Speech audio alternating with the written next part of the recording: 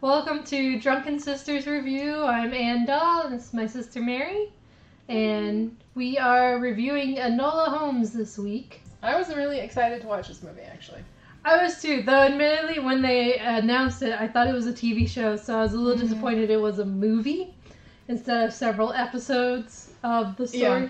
I'm hoping they make a second one because they definitely left some stuff up in the air where you're like, but... I'm actually hoping they adapt it to become a series after that. Like, this is an introductory movie that they do sometimes, and then they make a TV show after that. That could be cool. But, I mean, that would be hard to get the actors that are in there. I mean, Helena Bonham Carter, yeah, well, Millie I Bobby expect Brown. that Helena Bonham Carter probably would not be a major character the whole way through. Mm-hmm.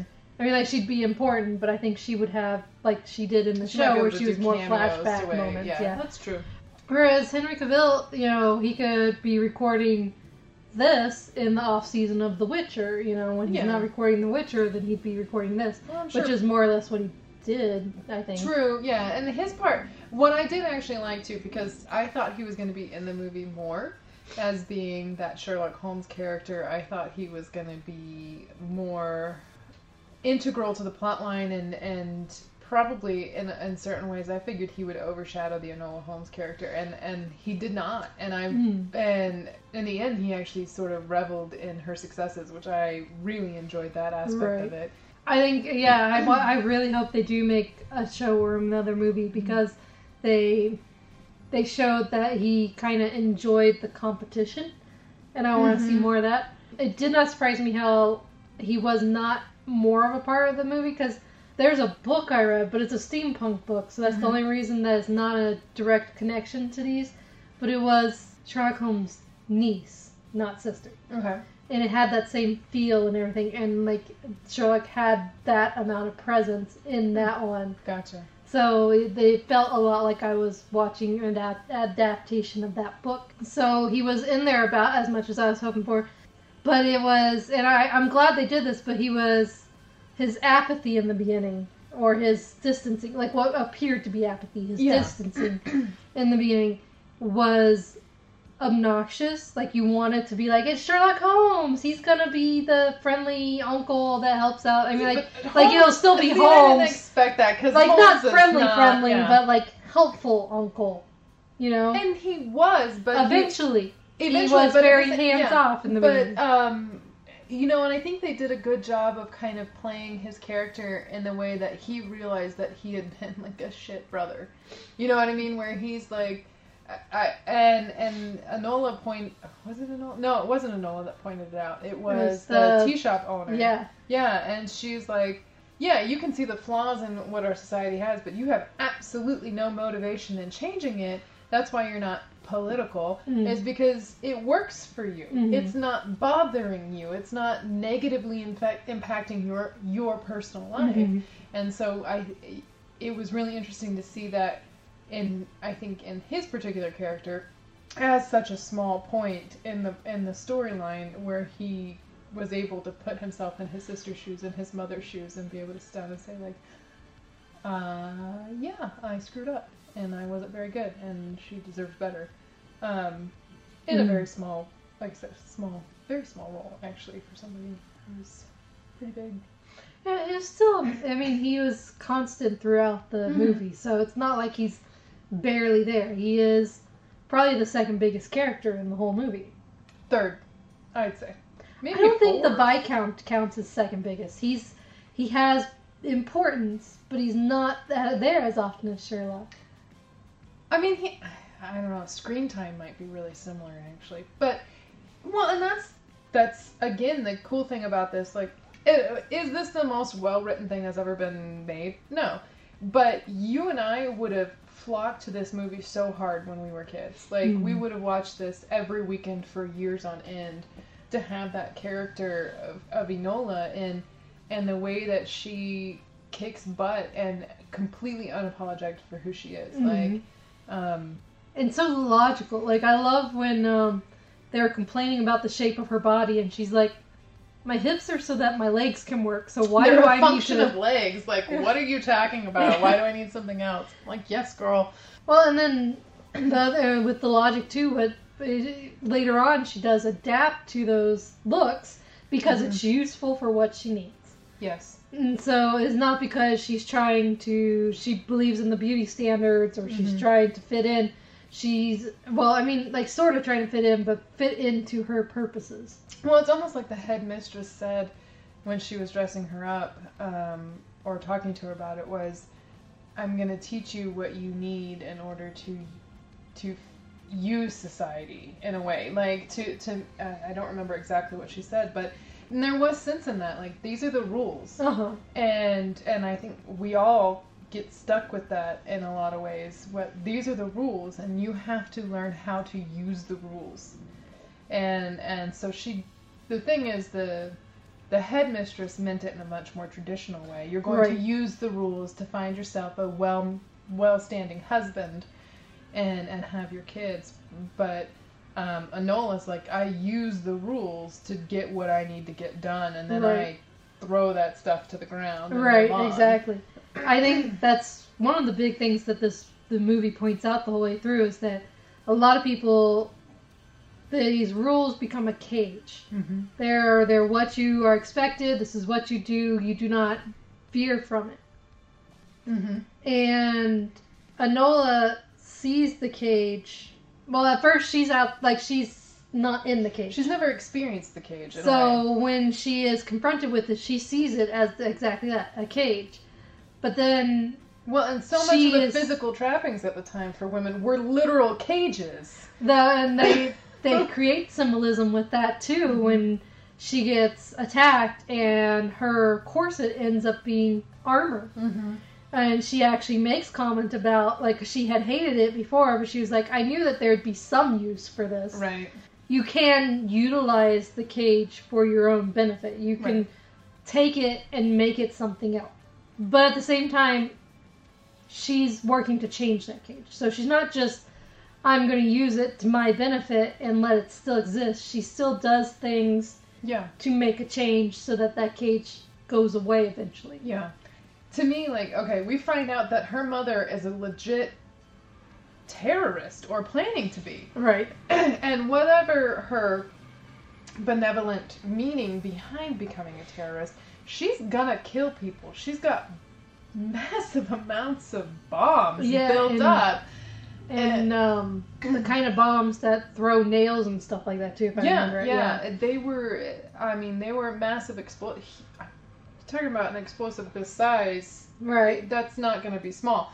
And she was doing it in a way that was supposed to be, in an effort for women's suffrage, for all people's suffrage. Is kind of what I got the idea behind the story was, but in particular, her inspiration was Enola, mm-hmm. and having Enola be able to have a freedom that she didn't get to have, and at least not until her husband had died and her sons were grown. Mm-hmm.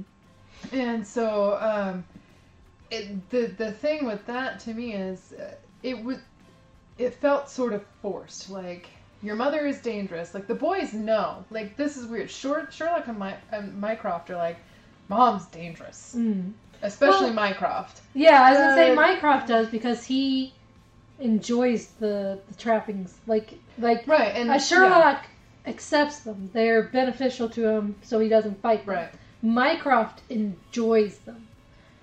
Mycroft, and all of Mycroft's formats that I've seen, has always been somebody that enjoyed power.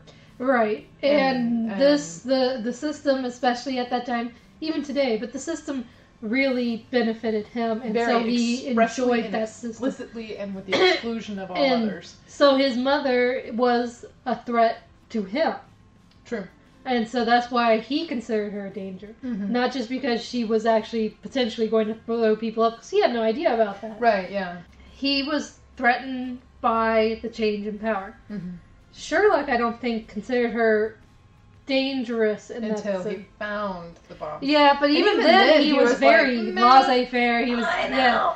That's like, he's like, she might. Like, it just blows my mind. Like, that to me, like, that's where the show kind of lost me a little bit. The movie lost me a little bit, because it was like, okay, so I get it. She's working for change. Maybe she's, a spy working and maneuvering and doing all this stuff. I was kind of waiting for that to come through, and then you're like, oh no, she's gonna kill people. Uh-huh. Like, a significant number of people. This is not like an assassin sort of situation either. This is, we're gonna blow up town square. We're gonna blow up Parliament, and it's sort of level destruction. And even though they never expressly say that, when you find crates and crates and crates of big old bombs, there's not a whole lot of other options. And even Enola's like, oh, Mom, this is not good. Right. And instead of being like, Holy Mother Christ, like, what are you thinking? If I hadn't watched the other Sherlock stuff, you know, especially the BBC show. No, I mean, like, I think he had been like, oh, well, this is not good, but he's I always mix up psychopath and sociopath. He's a sociopath, I think. But, so he doesn't necessarily, and if you carry that into these characters, if you believe that, in that sense, that they don't see he's not in this the emotional trappings of social things. Then you kind of get that a little bit. Like, Enola doesn't have it as bad, but she has been brought up by this mom who sees the ends justifying the means. So in a way, they all kind of have that. You see it in Mycroft too. He's willing to. No, I get that. So to them, it's not as extreme as it is to other people. Like, it's still bad. Like, Enola's like, this is bad. Yeah. But I know, but to me, in this story, like so many other stories, and honestly, I haven't read the original Sir Arthur Conan Doyle, so I can't sit down and compare that to the original. I think I read one a long time ago, but I don't remember. Like, I remember the Baskerville Hound. I think I remember parts of it. Right. But I don't remember it enough to be able to... And if I had read it, I was so young, I wouldn't have been able to... I wouldn't have been able to, like, psychoanalyze Sherlock at the time that I had read it. Right. But, well, and I don't think that... I honestly don't think his books... Like, he's cold, he's precise, he's very... Right, but he's not inhuman, and I got that very well from this, which I thought was interesting compared to other Holmes genres, because, or not genres, I guess Holmes in general is a genre, but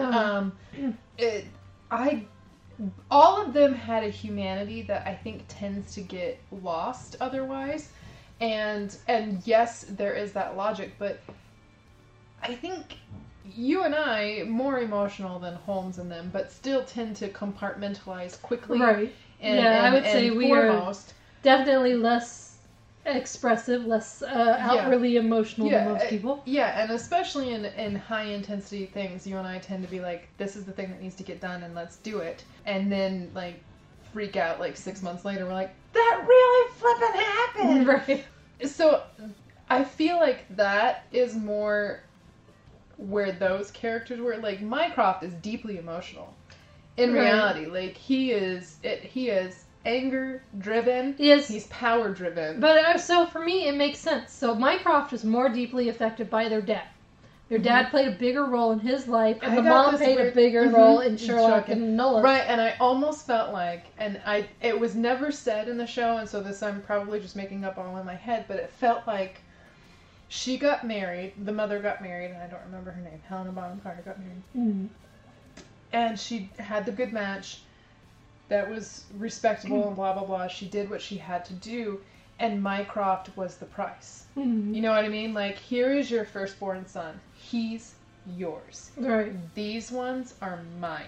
And so Sherlock, and most especially Enola, were hers. And I kind of get to, because Mycroft never, like, he's smart, but he's not, like, like, I would say Mycroft, so if you use terms that we use now, Mycroft is gifted. Mm-hmm. Sherlock and Enola are highly gifted. They're intensely gifted. And so that's why they don't fit in with society. That's why they don't necessarily follow the rules. Yeah. That's why, you know, and so, and not to say that, like, intensely gifted people lack emotion or sociopaths or anything like that. That's actually less likely. And I think that their behavior plays to what I want to say in a minute. But I think their behavior is actually taught because they are more directly affected by the mom. Mm-hmm. So to them, it would make sense that they're not surprised that she's willing to go that far because they are the product of her, and Mycroft is the product of the dad. Okay. Well, and what I was thinking too is so much of the time we look at Sherlock in particular, because he's the one that we get to see the most, as being a sociopath, as being detached. But the fact that Sherlock can read people so well. Somebody who really doesn't understand human emotion could not interpret human behavior in the way that he's able to. So for me, and I think Enola Holmes does a really good job for both Enola and for Sherlock, that they're actually much more deeply emotional than most Holmes stories give the Holmes family credit for. They're just not reactive.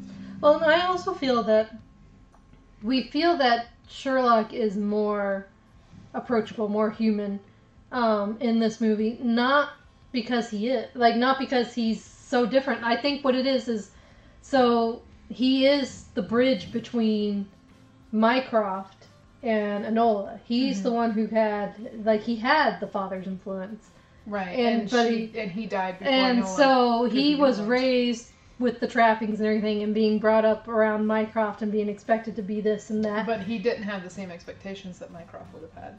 Right, and that also allowed him a little bit more freedom and also the influence of the mom. But Enola is the one who humanizes him because you see him grow warmer and more emotional. And it's not actually emotional by normal standards, but compared to where he starts by the end. And I think it's that he is kind of that sociopath because he's had to be. Right, yeah. And Enola's innocence and still existing warmth that hasn't been beaten out of her brings him back to remembering that he has emotions, allowing him to have emotions. Right. Well, and let's talk about Enola, because I feel like we got caught up on Sherlock, which is an interesting character talked about. But Enola is this story, and which I think I got us on the whole Sherlock thing because I was talking about how surprised I was that Sherlock was such a minor character. You keep expecting him to come in and rescue her, and he doesn't. Ever. Yeah. And it's wonderful. It's so great. She gets her shit together and does it herself. Or she fails, or she almost fails, or she, pulls her thing together and she takes care of herself. She makes her own decisions. She fights her own battles. She saves the love interest. Right. She does all of that. And she proves herself to be on a near equal footing even with the detective work. She does. She shows herself to be that with time she could, if not be his equal, surpass him. Not if not, but and that's another thing that's different. Going back to the Sherlock differences, every other Sherlock interpretation would have been pissed, and he is proud of her, openly proud that he gets his butt handed to her. And I feel that that's more fitting to somebody that's as intelligent as Sherlock is supposed to be too. That he would want the challenge.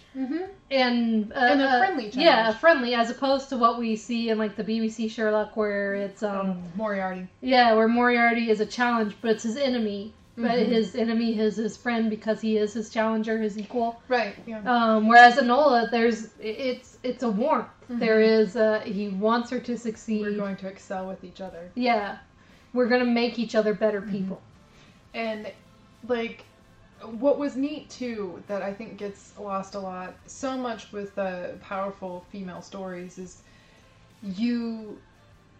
they either give up the love interest completely, or they give into the love interest completely.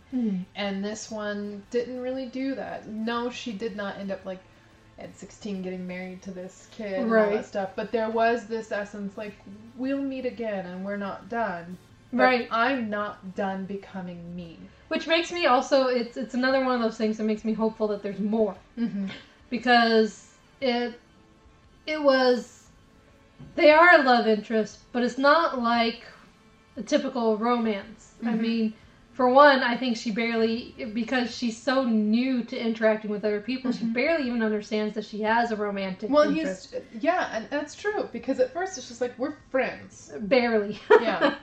Right. He's an inconvenience that I'm going to keep alive for a while, and that's really what it is. And then she's like, crap, I'm going to keep him alive for longer than I thought it was going to.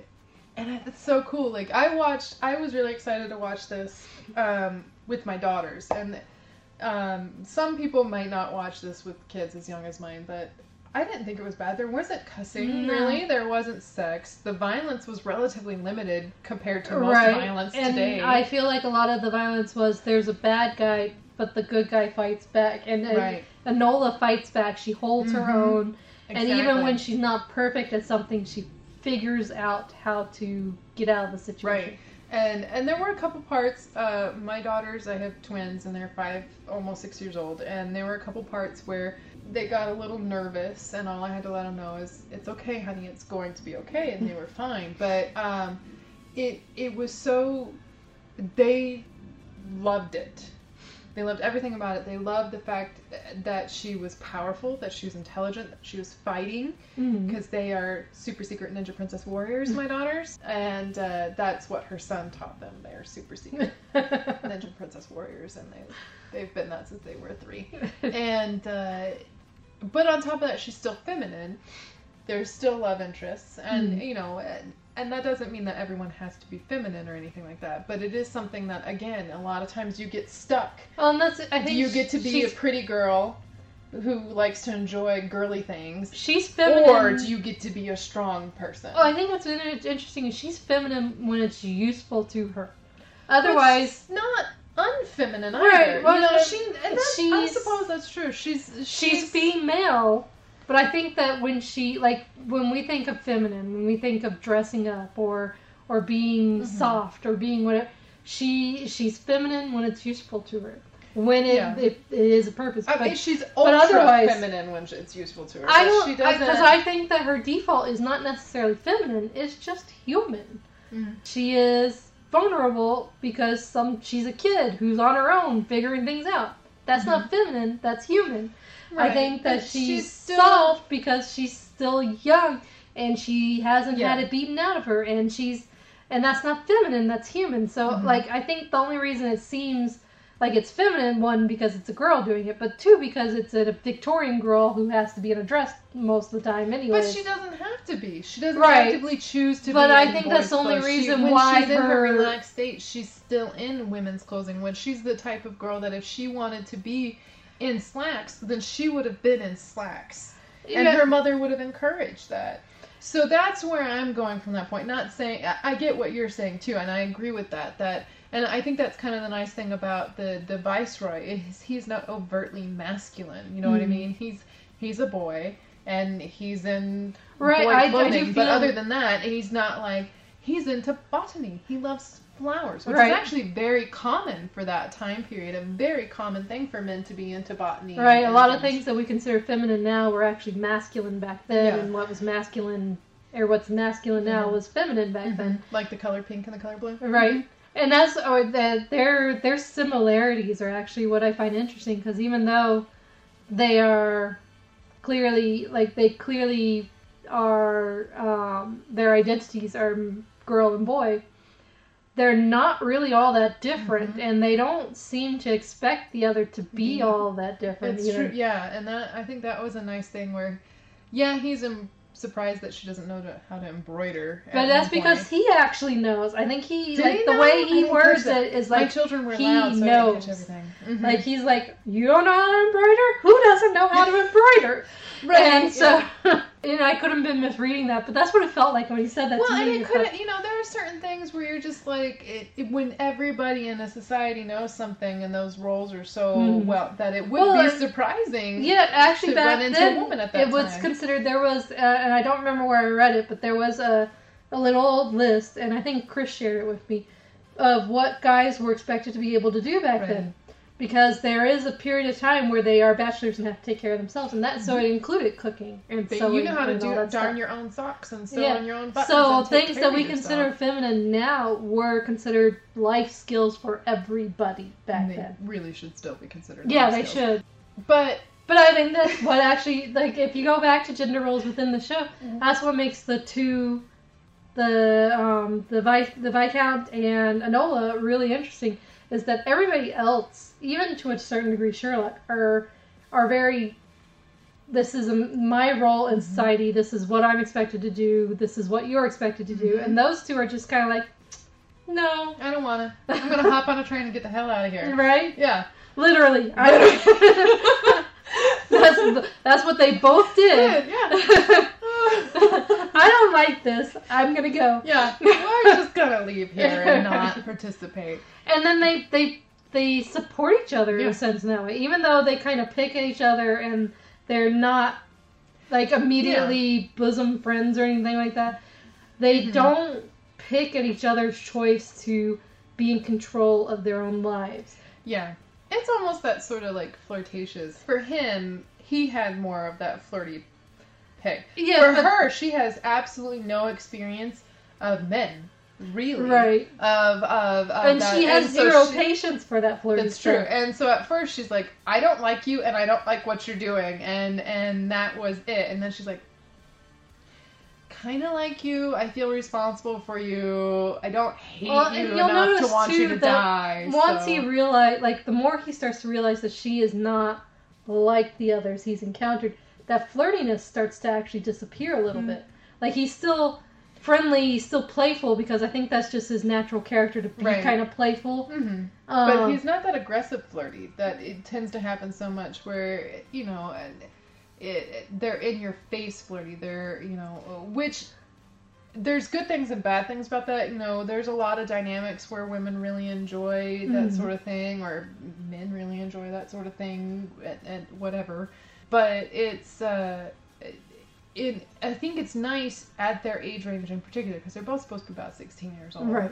That it's not that. That it's like, he's flirting, he's playing, he's poking, and then he's like, that's not really her style. I really like her. Right. And it's nice to talk to somebody and actually talk a little bit. Yeah. And so, and not aggressive in the sense, you know, yeah, it's not like hair-pulling aggressive or anything like that. It's that, like, and like when he first realizes she's a she, there is that flirtiness. But I think he lets it go really fast because it's not getting him anywhere. And then what you see, like, I think because it started out as flirtiness, a lot of people still misread it as flirtiness later, especially since there's sort of a romance. They are kind of flirting, but they're not like... I feel like it's more like witty banter. Like, if you took the emotions that eventually develop out, they would still be talking to each other like that. It was more about the friendship than it was about the flirtation. So even if there was flirtation there, whether you see that or not, whether you think that or not, it was 100% about friendship. Because there are friends... boy-girl friends that have almost a flirty nature, but nothing's ever going to come from it, and everybody's cool with that. And it would be nice, actually. Like, I think they did well with the romance, and I think that it would have been nice if they'd landed as friends. Yeah, I actually would. And they still might, you know, if they do a second one where you explore more of the mother storyline, they might actually just end up with friends, and and that could be a really nice way to have that. It would really be nice to get to see Enola come of age, like to see the whole process and have her turn into a solid adult. That'd be kind of neat to watch Millie Bobby Brown create this character over the next, you know, like the way they did with she did such a good job. Was it About a Boy? So you could totally do it with Enola Holmes because it's just 16 to adulthood. Right. And that is such 3 movies and you'd be there. Or, you know, 3 seasons of a show or whatever. You're like, could we get a show? You're pushing the show. I really wanted a show. Because, like, you get so much more and so much more in depth. It would have been a better show. I'm not going to lie, because you could have gone into the whole storyline with the mother and I know I edited it out of our earlier videos, but when we talked about it in our earlier videos, I was like, I'm going to binge this. And then, so, like, the next day I got on it and I was like, shit, it's a movie. I have binged it, the whole 2 hours of it. I'm left happy and dissatisfied. But it's like, yeah, so, yes, I would really love for them to turn it into a show. Like, I think they could, even with how they've started with the movie. They could easily be like, this is a movie that introduced the character, and now we're doing the show. Right, and have her do, like, a storyline of mystery solving or something like that. Right, yeah. And, like, the overarching story would be her coming of age, and each episode would be her solving some sort of mystery. So, overall, I'm going to say that this was a really great movie. I really hope they make a second movie or turn it into a TV series, because it would be really neat to see both Enola, well, not both, all 3, because I hated Mycroft, but... Yeah, but I think they could do something. I think they could advance him, especially with the headmistress, too, because they have that possibility of playing with that a bit more. Weird thing. Yeah, that was weird. But, I would really like to see the development of Enola, the Viscount, and Sherlock. Yes. Those 3, I think I'm most interested in, like, seeing more of them and seeing their relationships with each other grow. Yeah. And like I said, I very much enjoyed this. I did not think it was the greatest thing I've ever seen, but I love the fact that this exists. I love this for the kid that I was, you know, the young preteen would have attached to this. I love it for my daughters, and I think this is absolutely something that you should show your kids. You know, even if it's, I think it's amazing in that regards. It's not the greatest thing that's ever been written. I enjoyed it. I liked it. I'm happy to watch it again. But the points that it makes, the way that it addresses everything, that makes me really excited for it. And I'd like to say that it takes something that's familiar in Sherlock. Mm-hmm. You know, it's taking something that's beloved and familiar, but it's bringing a new spin to it and doing it well. Yes. So, you know, if you want to stick with something that you know you like, if you like Sherlock, if you like Victorian mystery, if you like that sort of thing, this is new and it's still really well done and it's very interesting characters. And even though I dislike Mycroft, I do think there's depth to his character and that could be developed even more. Yeah, I agree. So that's it for this one. Mm-hmm. Please, if you like this review, please hit the like button. If you want to see more of it, please hit the subscribe button. If you want to keep updated on all the videos that we post on this channel, which isn't just the review, there's also drawing stuff, and who knows, maybe one day we'll strike out and do other things with our drunken stuff. Who knows? So many things we can do while we're drunk. But if you want to keep updated on when videos are posted, click the little bell icon below. Also, if you have thoughts on Enola Holmes, on what we've said, on what you would like to see us do, please comment below. Yep. Just keep it nice and respectful, and we're good. Mm-hmm. Sounds great. Let's do it. So let's get a refill. Yeah. All right. So we're gonna drink more, and then we're gonna record our next one for the following week. So yeah, hopefully you'll be joining us then too. All right. Bye-bye. Bye. I'll be so ticked off. He's like, why do you even do this?